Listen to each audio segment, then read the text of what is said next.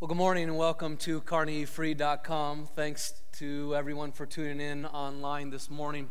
We are in this series, Dangerous Prayers. What wonderful worship Matt led us in this morning. Grateful for our worship team these days, and thanks to Brian for those announcements. As we have a lot going on in the church, even though we're just now worshiping together online. My name's Adrian. I'm one of the pastors here at Kearney E-Free. If you're a newcomer here with us at CarneyEFree.com, we extend a special welcome to you. Our vision statement here is really simple. Every person matters. And even if you've never been in our building, even if you're just joining online, we are so grateful that you chose to join us today. And maybe you're over at a neighbor's house this morning, or you're watching in the comfort of your living room, or you're watching on your phone, your computer, however you're doing it. We are grateful, that you're here with us, and we are one church family, even across all of the digital mechanisms that we're using right now. You know, we've been doing this live stream for the past couple years at CarneyEFree.com and a number of different mechanisms, but now we're really getting a workout with it, aren't we? We've been using it a ton over these last couple weeks, and want you to know that we're using it across all of our larger group ministries throughout the week. Men's ministries and youth ministries and a Saturday night children's directed ministry and women's ministries on Monday night, and just across the board we're trying to maximize this, as it's difficult for us not to meet together on Sunday mornings. It's been a tough month, hasn't it? It's been a really tough month. As I think back, it was 3 weeks ago that we really started modifying our greeting practices and handing out our handouts, and the way we do all of that here on Sunday mornings. We changed all that up, eliminated the greeting in order to remove touch, which was tough when you're a hugger like me. And we did that again the following Sunday, 2 weeks ago, and we're able to have church, but it was a smaller number of us who were able to gather together that morning, and we didn't take a formal offering. We just had offering boxes out there, and yet people have been really generous to mail in their checks and to go online to CarneyEFree.com and to give there. And last Sunday, so grateful for Pastor Jordan as he gave a wonderful message out of Psalm 51, God have mercy on me. And this longing for heart transformation that we all want to have, especially during this time. This is a great time to do inventory and ask God for His mercy and for heart transformation. I got to tell you, I'm so grateful for our entire staff. Jordan, great job last weekend. Our entire staff has just been huffing it over these last weeks. Our tech team, our communication guys, everything across the board. It's been an amazing team effort over these past weeks. And I want you to know that even though we're not with you on a day in and day out basis like we normally are, your elders and your staff, we pray for you. We pray for you every day, and we take that with utmost seriousness. If you need help right now, please let us know here at the church. We'll be happy to help you in any way that we're able. I encourage you to remember as we continue in this season of ministry together. We don't know how long it'll last, but I encourage you to remember these wonderful, wise words of Surgeon General Jerome Adams. I'm sure you've heard these by now, but he said simply, social distancing does not mean social disengagement. Did you hear that when he said that? Social distancing doesn't mean social disengagement. This brilliant, simple line. And I've loved seeing the creativity of our church as people have been maintaining engagement with one another, even as we practice this new idea. I'm so sick of talking about social distancing. But even as we talk about that, I'm so grateful for the word of social engagement in spite of social distancing. And I've heard all kinds of great stories of neighbors reaching out to neighbors, dropping off notes and little gifts to their neighbors. I heard of a newspaper delivery man, a boy who went out to his entire route, and he printed a little note on every newspaper saying, if you have an immunodeficiency disorder, or you're elderly and you'd like me to shop for you, just let me know. If you need me to pick up prescriptions, just let me know, that kind of thing. I know neighbors are having neighbors over for coffee and perhaps even to watch the worship service here today. Some large life groups in our church that have 20 people have said, now's the time for us to meet just with 8 or 9 of us. And we still need to meet, and we'll practice social distancing from each other, and we'll really wash our hands a whole lot. But we need to be together. And others are just meeting through Zoom meetings or Google Meet meetings and all kinds of digital technology. But the key is we stay in touch with each other during this really difficult season. Because no matter where you're from today, no matter where you're watching from this morning, no matter what religion background you might have or no religion at all, no matter what your financial picture is today, no matter what your health status is today, we are all in this together. And we have this need together for something called community, which is powerful for igniting our hope. And without community, we oftentimes feel this great loss of hope.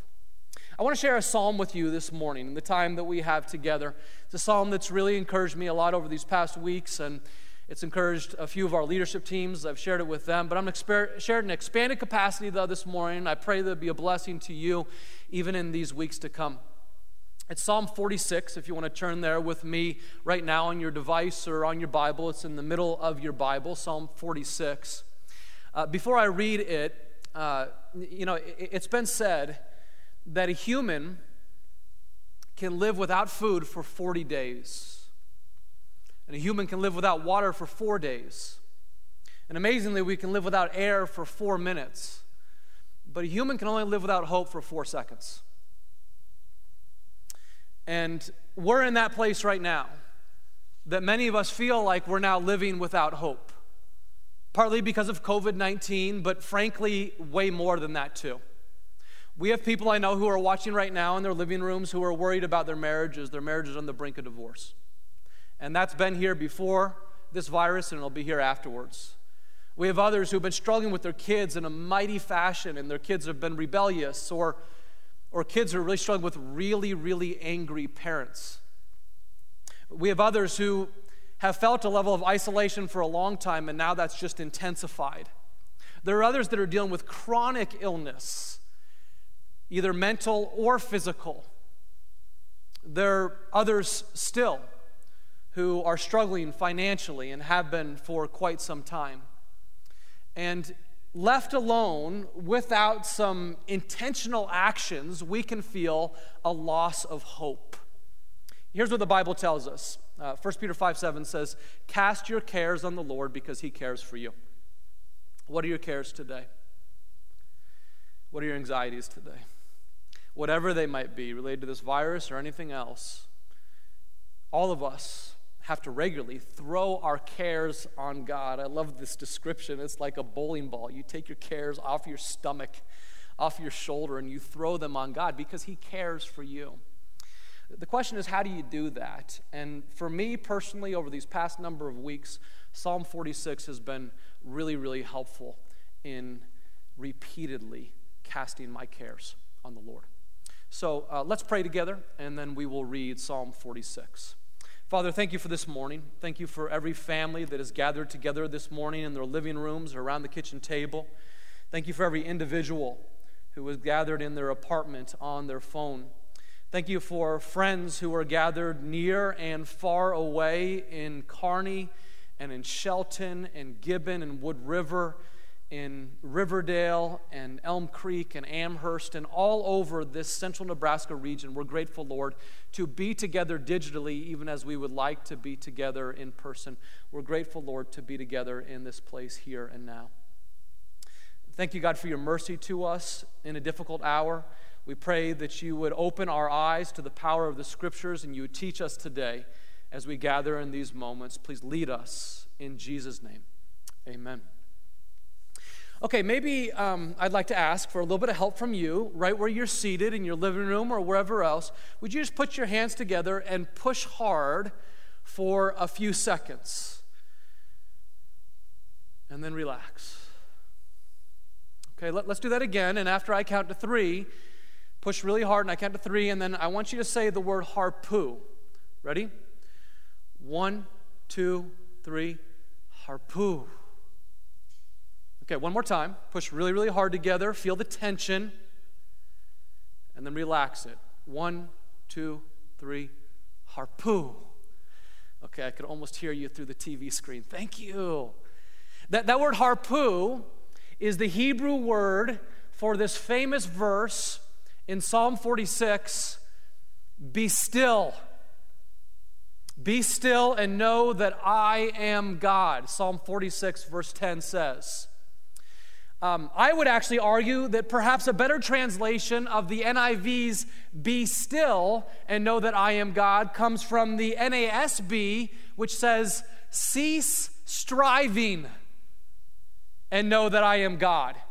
It's a second person plural imperative. It's a command. What the author is saying here in Psalm 46:10 is relax. Chill out. He's commanding you all, second person plural, everyone. If you're in the South, it's like all y'all, chillax, because I'm God. That's what he's saying. He's not just saying be still and do nothing because I'm God. We could maybe do that for 5 or 6 minutes, but we can't do that as a lifestyle. What we can do as a lifestyle is relax, knowing that we are in the presence of God, knowing that He is God. To even cease striving in this moment as we keep on serving, keep on loving, keep on praying, keep on persevering, and we're relaxed as we do so because we know God is God. Listen to Psalm 46. And perhaps we'll see how. God is our refuge and our strength and ever-present help in time of trouble. Therefore, we will not fear, though the earth give way and the mountains fall into the heart of the sea, though its waters roar and foam and the mountains quake with their surging. There is a river whose streams make glad the city of God, the holy place where the Most High dwells. God is within her. She will not fall. God will help her at break of day. Nations are in uproar. Kingdoms fall. He lifts his voice. The earth melts. The Lord Almighty is with us. The God of Jacob is our fortress. Come and see what the Lord has done, the desolations he has brought on the earth. He makes wars cease to the ends of the earth. He breaks the bow and shatters the spear. He burns the shields with fire. He says, harpoo, command, be still, and know that I am God. I will be exalted among the nations. I will be exalted in the earth. The Lord Almighty is with us. The God of Jacob is our fortress. So this is a song of praise from these young men who are called the sons of Korah. And Korah was a worship leader in the southern kingdom of Israel called Judah. And his sons are also worship leaders. They're like little Matt Demeretz, if you will. And they're writing this beautiful song as a song of praise. And it's amazingly instructive to me that they are giving this beautiful song of praise in the middle of international chaos. Incredible destruction. What Israel has just gone through is a civil war in which the north of Israel has seceded from the union, if you will.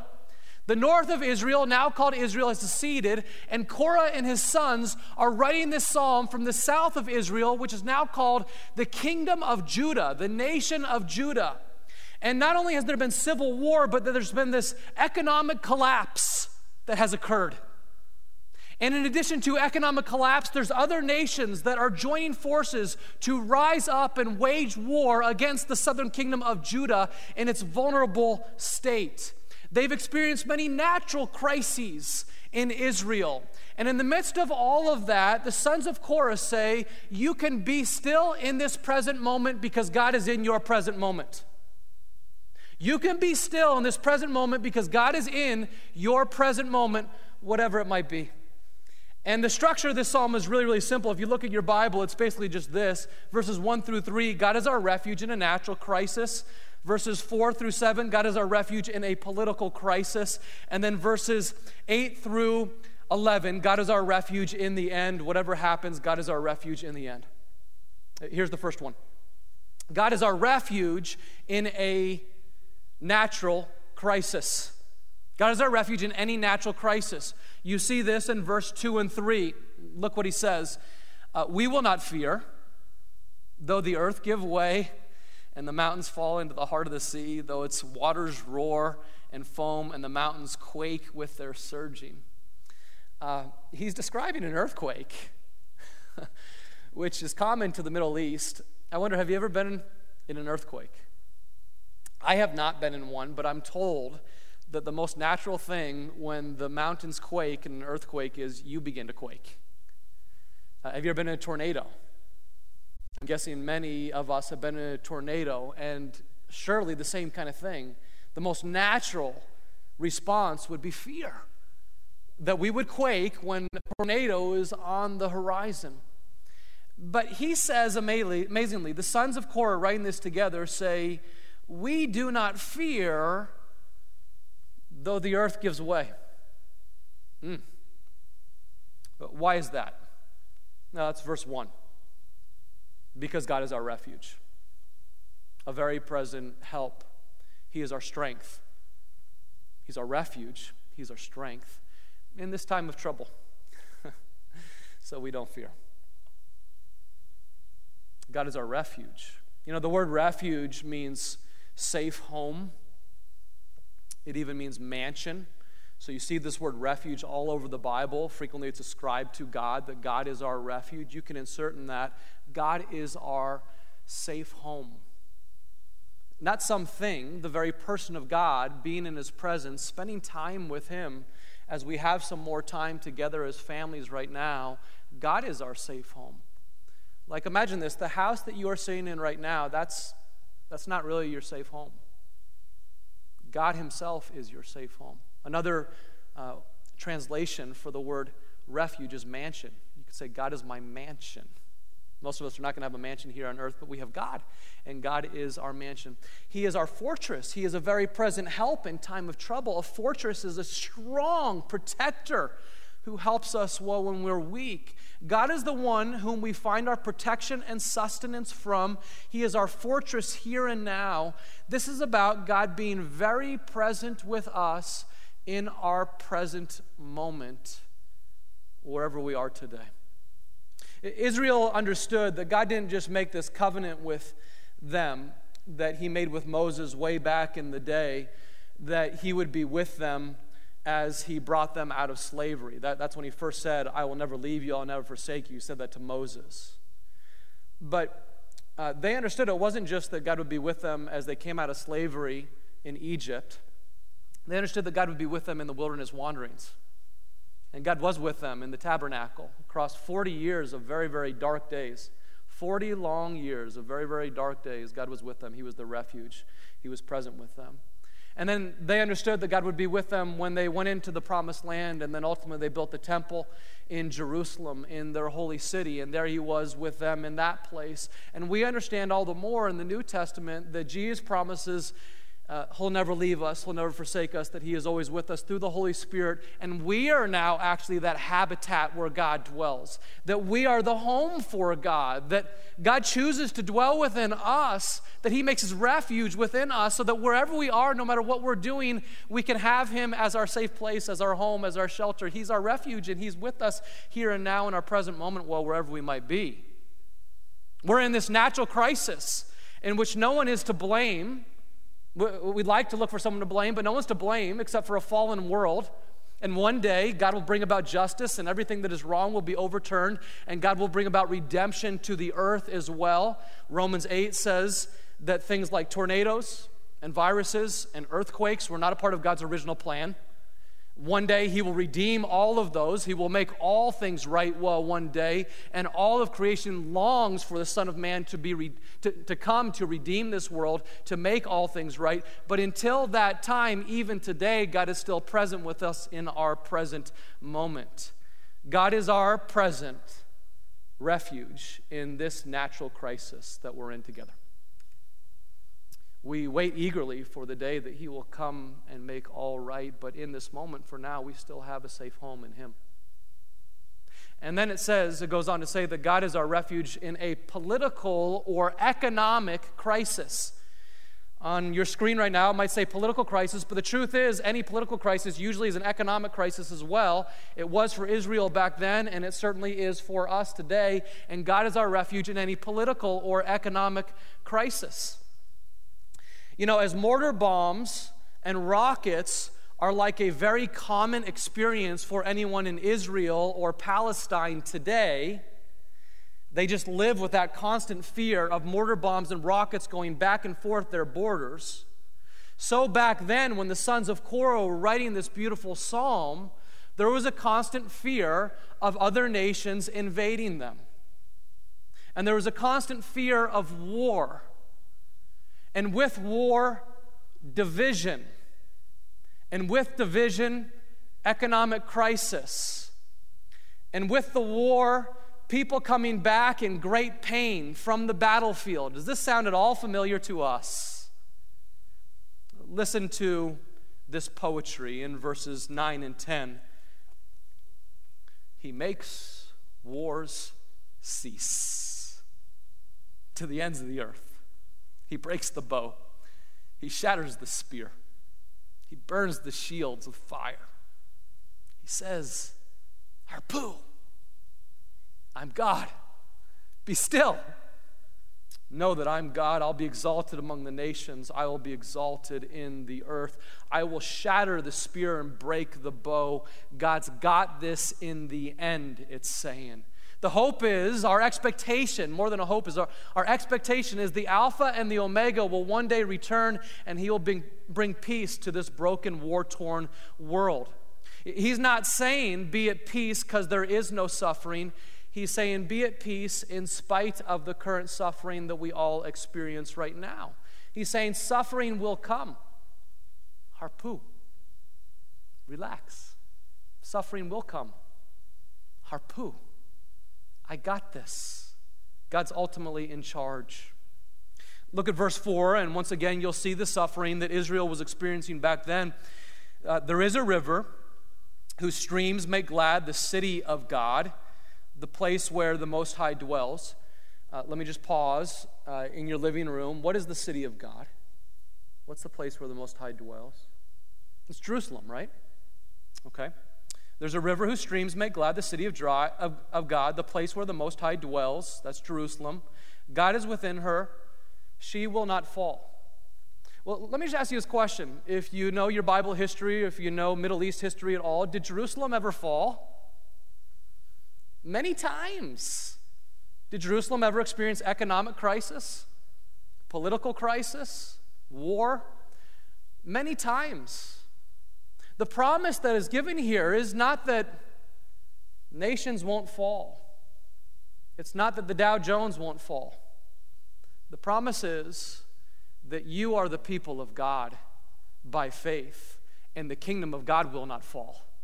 And if you're a part of the kingdom of God, if you understand that through faith in Jesus Christ, you are now a child of God, then you are a part of his kingdom, which will never come to an end. Every other kingdom, every other political power, every other economic power will one day, this is hard to say, it's hard to even think about, but ultimately one day it will be defeated. It'll fall, every one. We don't talk about the Roman Empire anymore except for in our history books, right? But it was extraordinarily powerful. We don't talk about the British Empire much anymore. Extraordinarily powerful. What remains? The kingdom of God, which will never fall. It'll never fail. And you can be a part of that kingdom in God's family. God is our refuge when there's a political and economic turmoil in the world. And we are reminded of that today when it feels like so much is in flux. Friends, there is much good, and I'm not making light of this at all. There is much good that we have enjoyed for a long, long time that is being lost and is likely to be lost. And that will be hard, and it is already. There's much good that is going to fall, and that will be hard. But we can still remember that God is our refuge, our safe home, no matter what is lost. He is present with us in this present moment. we can still harpoo.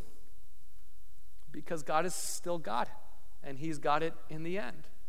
I mean, the point of Psalm 46 is this, that even if the mountains fall into the ocean, even if political kingdoms are no more, even if the Dow Jones plummets further, take heart. Be strong. Be tough. Because God is for you and he's not going anywhere. God is with you and he's present in this moment. Harpoo. And know that God is God in the midst of any political or economic crisis. And then finally, we simply say, God is our refuge in the end. God is our refuge in a natural crisis. God is our refuge in a political, economic crisis. And God is our refuge in the end. All that we're going through right now, it matters a great deal, and we are wise to take the time and the energy to bear one another's burdens, to sympathize with each other in the midst of this crisis. But we're also wise to remind each other to look up. Like, it's good for us to get down in the sand with people, to get down in the mud, to get down in the valley with people and feel the pain that they are feeling. But it's also wise at times to remind people to look up. Because if we spend too much time in the valley, then we forget the greatness of our God who's able to overcome the valley. And sometimes I think this is the kind of time that we need to remind ourselves to look up, because in the end, God has got this. God works all things together for his good. He works all things together for your good. If you are called according to his purpose, even this can be worked together for our good if we're called to him. If we have responded to that calling and we've become part of the children of God, then he will work this for our good. And in the end, live or die, God has got this. God has got us. And so we can relax. Now, you might be saying to me, Adrian, I could relax amidst this crisis if I knew what the outcome was. And I get it. I'd like to know the outcome too. But does God ever really tell us the outcomes? That's where trust comes in. He doesn't tell us the outcomes. Now, he does tell us one final outcome. Just read your Bible. Read the end. Read Revelation 19 through 21, and you'll see the end, how it culminates, and it's really, really good for all those who trust in Christ. He does tell us that final outcome, but in the midst of the crises, though, that we experience, he doesn't frequently tell us the outcomes. He's not saying, relax because we know the outcomes. He's saying, we can relax because you know me. You know me. Nor is he saying, kind of relax, life is good. You know that clothing brand, Life is Good? Clothes, t-shirt, there's hats, maybe you see bumper stickers on people's cars, life is good. People aren't saying that as much right now. And God is not saying in Psalm 46, relax, life is good, chill out, life is good. No, it's not very good right now. He's not saying that. That would be syrupy. That would be weak. That would be vacuous. That would be empty. No, he says, relax, because I'm good. Relax because God is good. Relax because I am loving. Relax because I am strong. Relax that I am always and everywhere present with you. I am for you, not against you. Relax because I have your eternity secured. Relax because your destiny is mine and I call you by name. Relax because I got you in the end. Be still and know that God will be exalted in the end.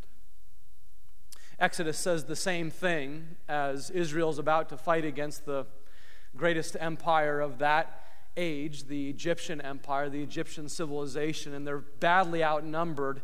And Exodus says, the Lord will fight for you. You only need to be still. The Lord your God will fight for you. You only need to harpoo. Relax. Now again, there might be some moms at home right now, you're saying, Adrian, I would just love to be still for about 5 minutes. And I got a family of 7 here, and I ain't never get no 5 minutes to be still. That's all I want, is just to be still. And maybe there's some 13, 14-year-old boys that are watching, you're like, be still. I don't like that. That's like what mom says when I'm being antsy at church. She holds onto my thigh and she says, be still. It's not that. It's neither of those. It's way bigger than that. It's be still even as you are serving, even as you are loving, even as you are persevering, even as you are praying, even as you're suffering, be still, because you know God has it in the end. This is just the gospel. That's all this is. We're able to handle stuff that happens in this world different than other people are able to handle it because we know that God is God. This is the gospel. We're able to be still as we take proper precautions because we know God has it in the end. We're able to be still because God died for us in Jesus Christ, and He conquered death on that Easter Sunday, and He calls us by name, and we know that He wins in the end. And so we don't have to go about these days in a frantic worry. We can be still before the presence of our God, knowing that He is present with us in this moment. Ultimately, in the end, He has it. He calls us by name. This is the gospel. Sit in it. Dwell in it. Receive God's never-ending love for you by name. He's strong for you in this time of weakness. So here's my question for you. And maybe you would engage in this with a friend by text or with your family right where you're seated in just a moment. But the question is simply this. What can you know about God that is solid and real, that you can hold on to during this time when it feels like all of life is becoming unglued? When you feel like we're in a dark hour, and we are, what can you hold on to that is solid and real and that is light during this hour? Here's a few answers. He's strong. He's loving. He's able to help. He's willing to help. He's always and everywhere present. He is for you and not against you. You will lose some things in this world, but in Him you may still have peace. You take heart because He has overcome this world. Because He lives, so also we will really live. Take heart. Harpu.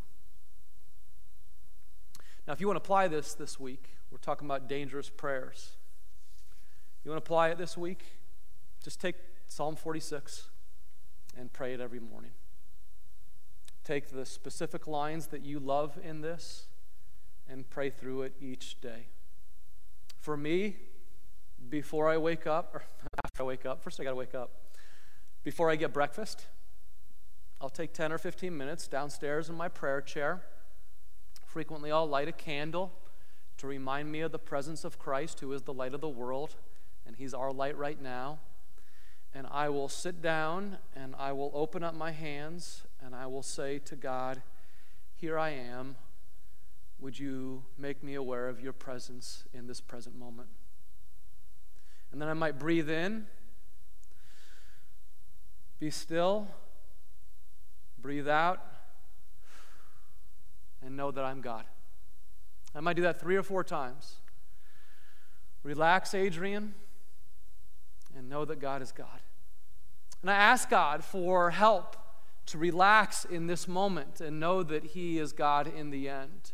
To be my refuge, to be my safe home, to be my fortress, to be my protector, to be the protector of my family, to be the protector of this church, to be the protector of our neighborhood, to relax and to serve as He would have me to serve.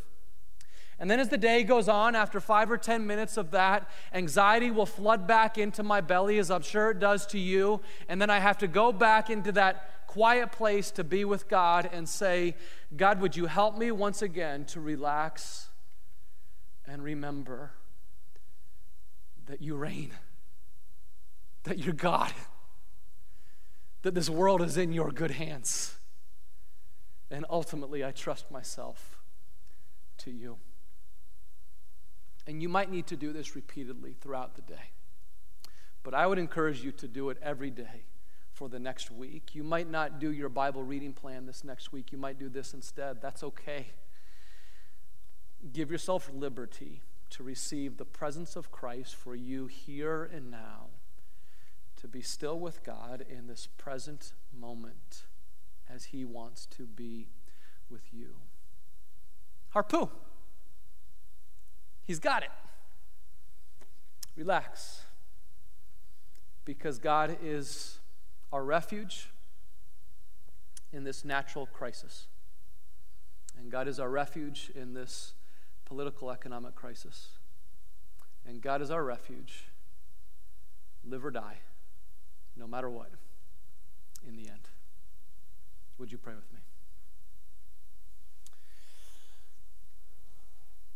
Oh, Father, it's in moments like this that I am so grateful for Jesus.